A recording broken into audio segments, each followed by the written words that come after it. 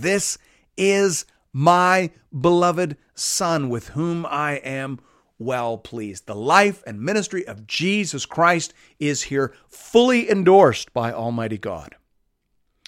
The term Son of God, as in "this is my beloved Son," at the very least means to communicate that Jesus reflects the character and attributes of God perfectly, that he does the work of God exclusively, and that he inherits the riches of God entirely.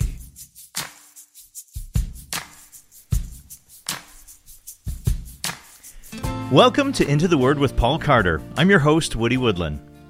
Jesus reflects the character of God perfectly. He does the work of God exclusively, and he inherits the riches of God entirely. There's a lot going on in that simple statement, and a lot going on in this third chapter of Matthew's Gospel. In this chapter, we hear about the forerunner to the ministry of Jesus, and we begin to hear about the preparation of Jesus himself. Here to tell us more about that is our Bible teacher at Into the Word, Pastor Paul Carter. Your word is a lamp unto my feet. If you have your Bible with you, I'd love for you to open it now to Matthew chapter 3. I mentioned in the last episode that most scholars understand chapters 1 and 2 as presenting the prologue to Matthew's Gospel. That's new content, by the way. I mentioned in the introduction episode that most scholars assume now that Matthew had Mark's Gospel open in front of him when he wrote to his original audience. He didn't cut many things out. In fact, about 90% of Mark's Gospel is reproduced in Matthew, but he did add things. He added this prologue that we've just talked about, and he adds a lot of teaching material. But here in Matthew 3, he is basically just reproducing Mark 1, 1 to 20. You can see that for yourself if you have two Bibles open in front of you as we work through this material. Most scholars give this section some version of the title, The Gospel of the Kingdom. We hear John the Baptist preaching it, and then we hear Jesus preaching it in his famous Sermon on the Mount.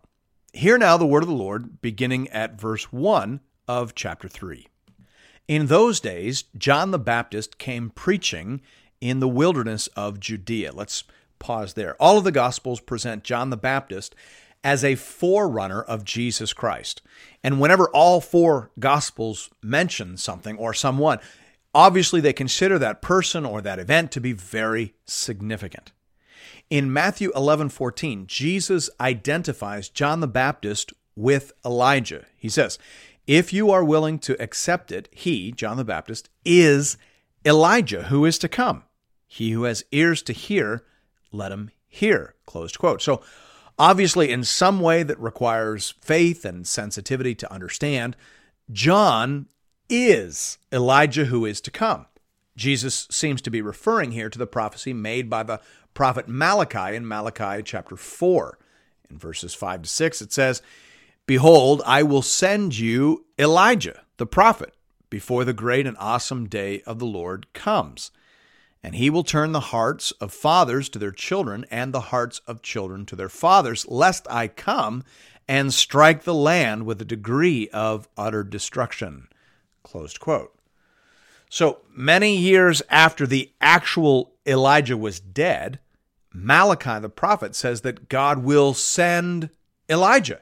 We understand that to mean a person with the mantle or anointing of Elijah, or a person exercising an Elijah-like ministry. God will send such a person to prepare the people of Israel for the day of the Lord. This prophet will effect a moral and relational revival that will position the Jewish people to respond appropriately on the day of the Lord. That's the prophecy, and Jesus in Matthew 11 applies it to John the Baptist. The angel Gabriel also applied that prophecy to John the Baptist. He said to Zechariah, John's father, in Luke 1, 13 to 17, "Do not be afraid, Zechariah, for your prayer has been heard, and your wife Elizabeth will bear you a son, and you shall call his name John. And you will have joy and gladness, and many will rejoice at his birth, for he will be great before the Lord, and he must not drink wine or strong drink, and he will be filled with the Holy Spirit, even from his mother's womb. And he will turn many of the children of Israel to the Lord their God, and he will go before him in the spirit and power of Elijah to turn the hearts of the fathers to the children and the disobedient to the wisdom of the just, to make ready for the Lord a people prepared," closed quote. So, obviously, John is an important figure. He was sent by God to get people ready for the day of the Lord. And we see him doing that here in Matthew chapter 3. Look at verse 2. "Repent, for the kingdom of heaven is at hand." That's how you prepare for the day of the Lord, by repenting of your sins. That's step one, right? You have to let go of your sin in order to take hold of Christ. That's true, and that's good advice in every generation. We should probably take a minute here as well and define the word repent. It's a very important word for John and then also for Jesus.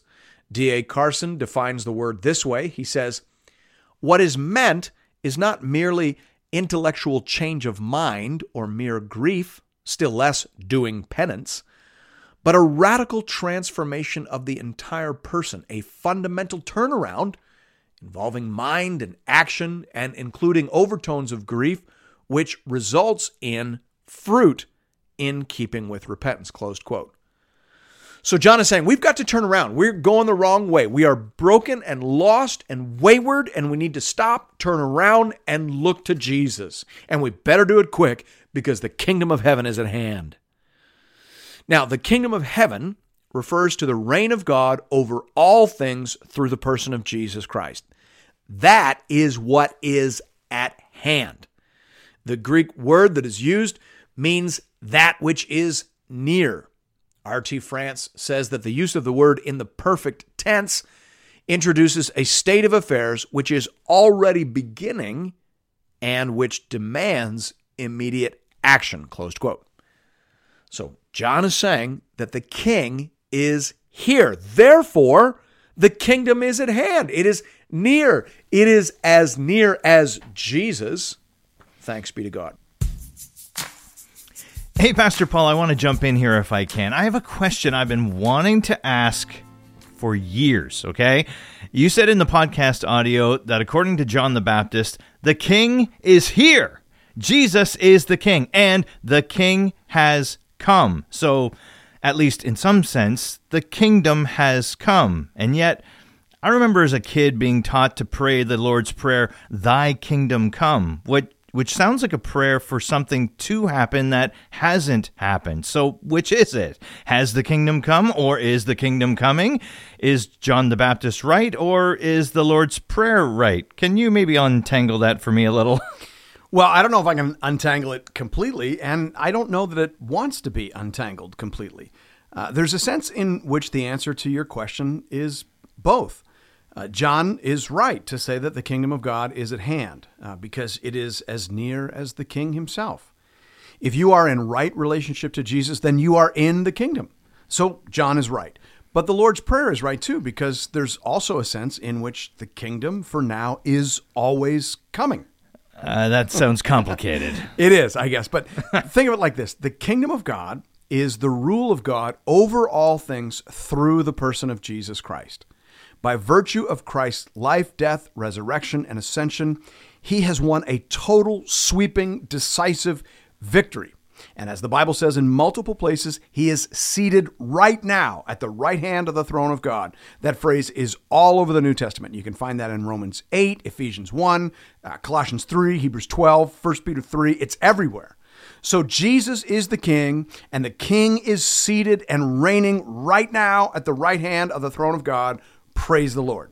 And if you are in Christ through faith, then you are reigning right now in a sense as well. You are seated with him in the heavenly places. Paul says that in Ephesians 2. He says, "But God, being rich in mercy, because of the great love with which he loved us, even when we were dead in our trespasses, made us alive together with Christ. By grace you have been saved, and raised us up with him," listen, "and seated us with him in the heavenly places in Christ Jesus, so that in the coming ages he might show the immeasurable riches of his grace in kindness towards us in Christ Jesus," close quote. So Jesus is reigning, and if we are in him, then we are, in some sense, already in the kingdom and already sitting and reigning with him in the heavenly places. So, in a mysterious sense, you might say, The kingdom is already among us. Jesus said that in Luke 17. He said, the kingdom of God is not coming in ways that can be observed, nor will they say, look, here it is, or there. For behold, the kingdom of God is in the midst of you. So that is the sense in which I think we can say the kingdom of God is here now. It is here everywhere that Christ is recognized and honored as Lord. It is here in every heart that makes room for Christ as Lord. It is here in that sense, and it is growing in that sense. But there is also a sense in which the kingdom is coming and will come at some point in the future. The Apostle Paul talked about that as well. He said in 1 Corinthians 15, 24 to 26, then comes the end, when he delivers the kingdom to God the Father after destroying every rule and every authority and power, for he must reign until he has put all enemies under his feet. The last enemy to be destroyed is death. Closed quote. So that is the kingdom in its final consummated sense. When every enemy has been destroyed, when all sin and all causes of sin have been rooted out and cast into the eternal fire, then shall the righteous shine like the sun in the kingdom of their Father forever. Thanks be to God. The reason for the delay between the present sense and that future sense is to maximize the opportunity for people to enter the kingdom through faith in Jesus Christ. So the urgent matter for us today is extending that invitation. That is literally what it means to preach the good news. The good news is that Satan is defeated, death is defeated, sin can be forgiven, hearts can be changed, people can be adopted, and a whole new world is coming. Yes, thanks be to God. That sounds awesome. It is awesome, yeah. So when I pray in the Lord's Prayer, then, thy kingdom come, what exactly am I praying for there? Am I praying for the kingdom to spread from heart to heart, or am I praying for Jesus to return and reign physically, tangibly, and eternally over all things to the glory of the Father forever? Well, I think it's both, but with the emphasis probably on the first of those. John Calvin, for example, says here, the substance of this prayer is that God would enlighten the world by the light of his word, would form the hearts of men by the influences of his Spirit to obey his justice, and would restore to order by the gracious exercise of his power all the disorder that exists in the world, closed quote.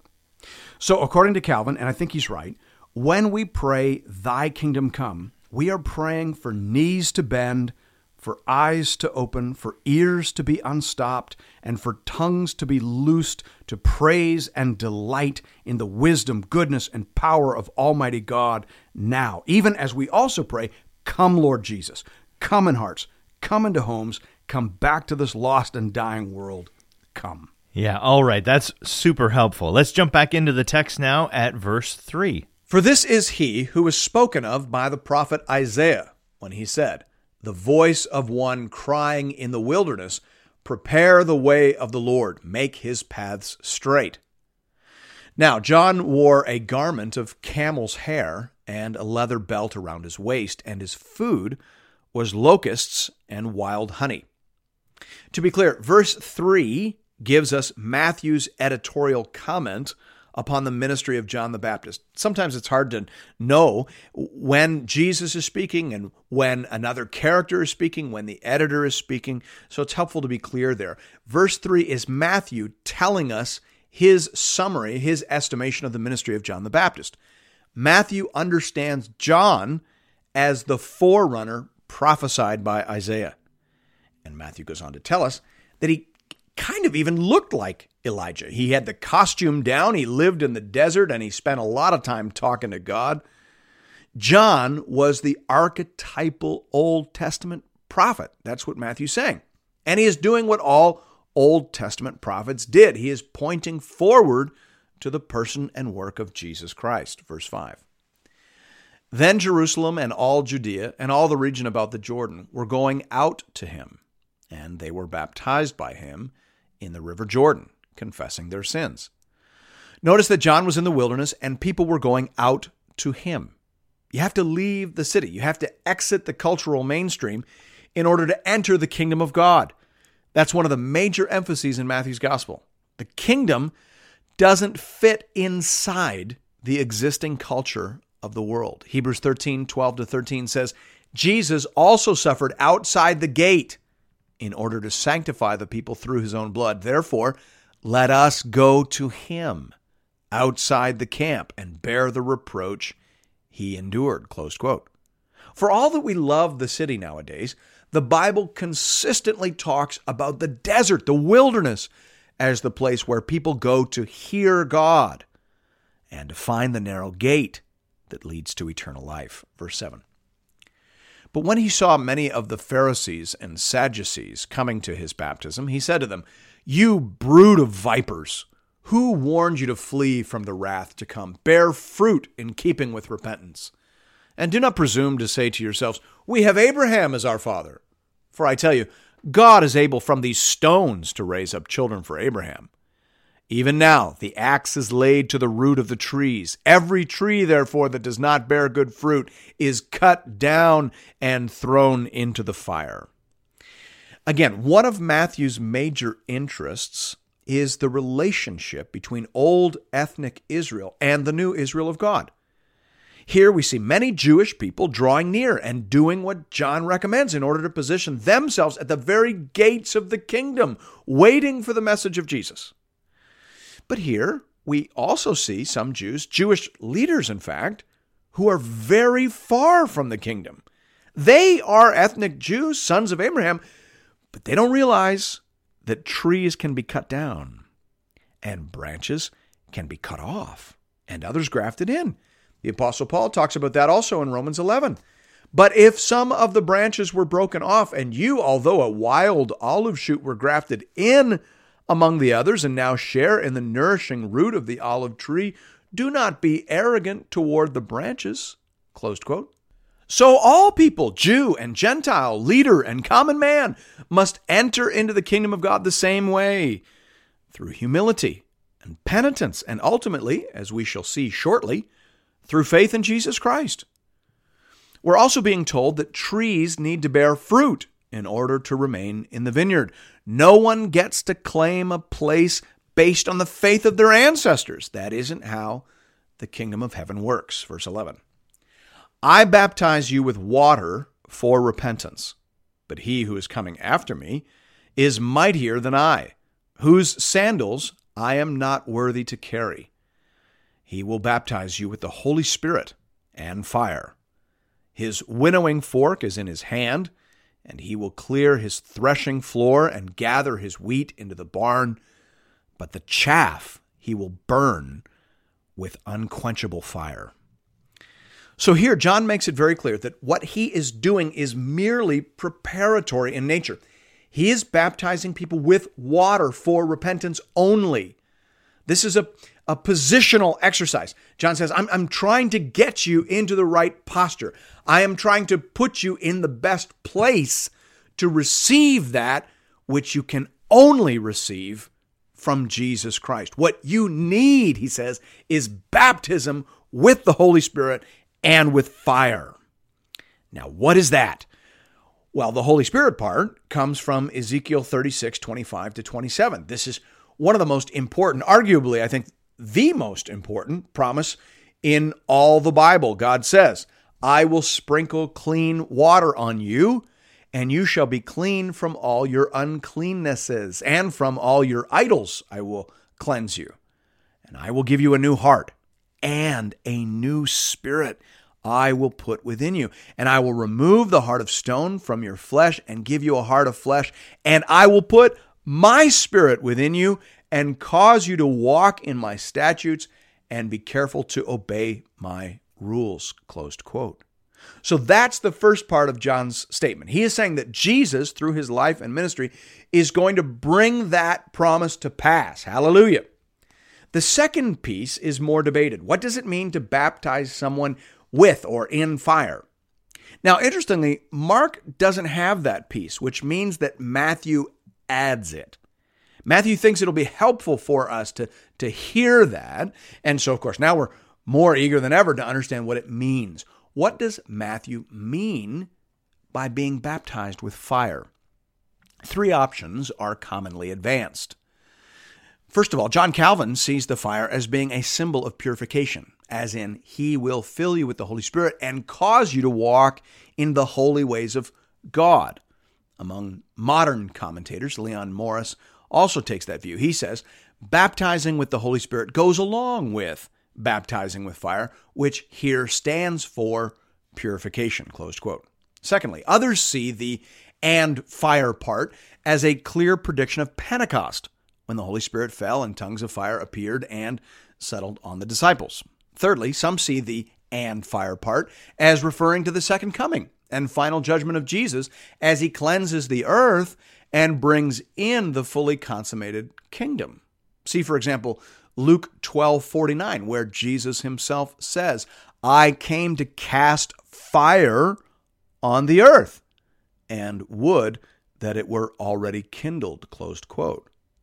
The Apostle Peter seems to have been affected by that kind of language, by that saying perhaps, or by one very much like it. He writes in 2 Peter 3:7, but by the same word, the heavens and earth that now exist are stored up for fire, being kept until the day of judgment and destruction of the ungodly, closed quote. Therefore, while all three options are possible, I think options 1 and 3 are most likely, with option 3 being the most likely of all. Consider the very next phrase in Matthew's Gospel, verse 12. His winnowing fork is in his hand, and he will clear his threshing floor and gather his wheat into the barn, but the chaff he will burn with unquenchable fire. Well, that fire clearly refers to the final judgment. John is predicting the final separation and consignment of all people, either to the blessings of heaven or the torment of hell. Putting it all together, John the Baptist seems to be saying that Jesus Christ will bring ultimate blessing to some and ultimate condemnation to others. He will divide humanity like a sword, verse 13. Then Jesus came from Galilee to the Jordan to John to be baptized by him. John would have prevented him, saying, I need to be baptized by you, and do you come to me? But Jesus answered him, let it be so now, for thus it is fitting for us to fulfill all righteousness. Then he consented. So why did Jesus submit to baptism by John the Baptist? Jesus was not a sinner. He did not need to repent in order to prepare for the coming of the king. He was the king. He is the king. So why did Jesus get baptized? It appears that Jesus wanted to endorse the message of John, and he wanted to identify with the faithful remnant of Israel. He may also have intended the act to communicate that he was setting himself wholly aside to the purpose and service of the Lord. Verse 16. And when Jesus was baptized, immediately he went up from the water, and behold, the heavens were opened to him, and he saw the Spirit of God descending like a dove and coming to rest on him. And behold, a voice from heaven said, This is my beloved Son, with whom I am well pleased. Closed quote. The descending like a dove could mean that Jesus saw a vision of the Spirit as a dove, or it could mean that the Spirit descended upon him like a dove. That is, he descended slowly and peacefully. It isn't clear which is intended. The declaration itself is the climactic event. As John has testified to Jesus, now his testimony is confirmed by the testimony of God himself. This is my beloved Son, with whom I am well pleased. The life and ministry of Jesus Christ is here fully endorsed by Almighty God. The term Son of God, as in this is my beloved Son, at the very least means to communicate that Jesus reflects the character and attributes of God perfectly, that he does the work of God exclusively, and that he inherits the riches of God entirely. Jesus is all that we've been waiting for and more. Thanks be to God. Pastor Paul, I want to go back to something you said a minute ago there in the podcast audio about why Jesus felt the need to be baptized by John. I've always wondered about that. Obviously, Jesus wasn't a sinner, so you're saying he did it to identify with the people of Israel, and I would assume to also set an example for us to follow. Is that right? Yeah, I'm sure that's part of it. Primarily, though, I think he was identifying with the faithful remnant who were coming out to be baptized by John. And then also, I think we should understand it as a pledge of allegiance or consecration. Interestingly enough, the word that we often use for baptism in many of our traditions, the word sacrament, originally meant to pledge allegiance. It's actually a word that was used to describe the pledge that a Roman soldier would make to his unit. And I think that's what Jesus is doing here. He's saying, these are my people, and I am 100% in it with them and for them. It is total identification and total consecration. Oh, I love that. Thanks for that. As always, friends, if you are looking for more Bible teaching from Pastor Paul, you can find that over at the Into the Word website at intotheword.ca, or you can download the Into the Word app at the iTunes Store or on Google Play.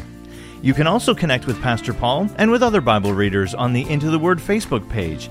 Just enter Into the Word into the search bar.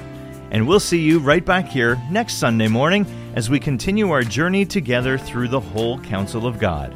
We'll see you then. Your word is a lamp unto my feet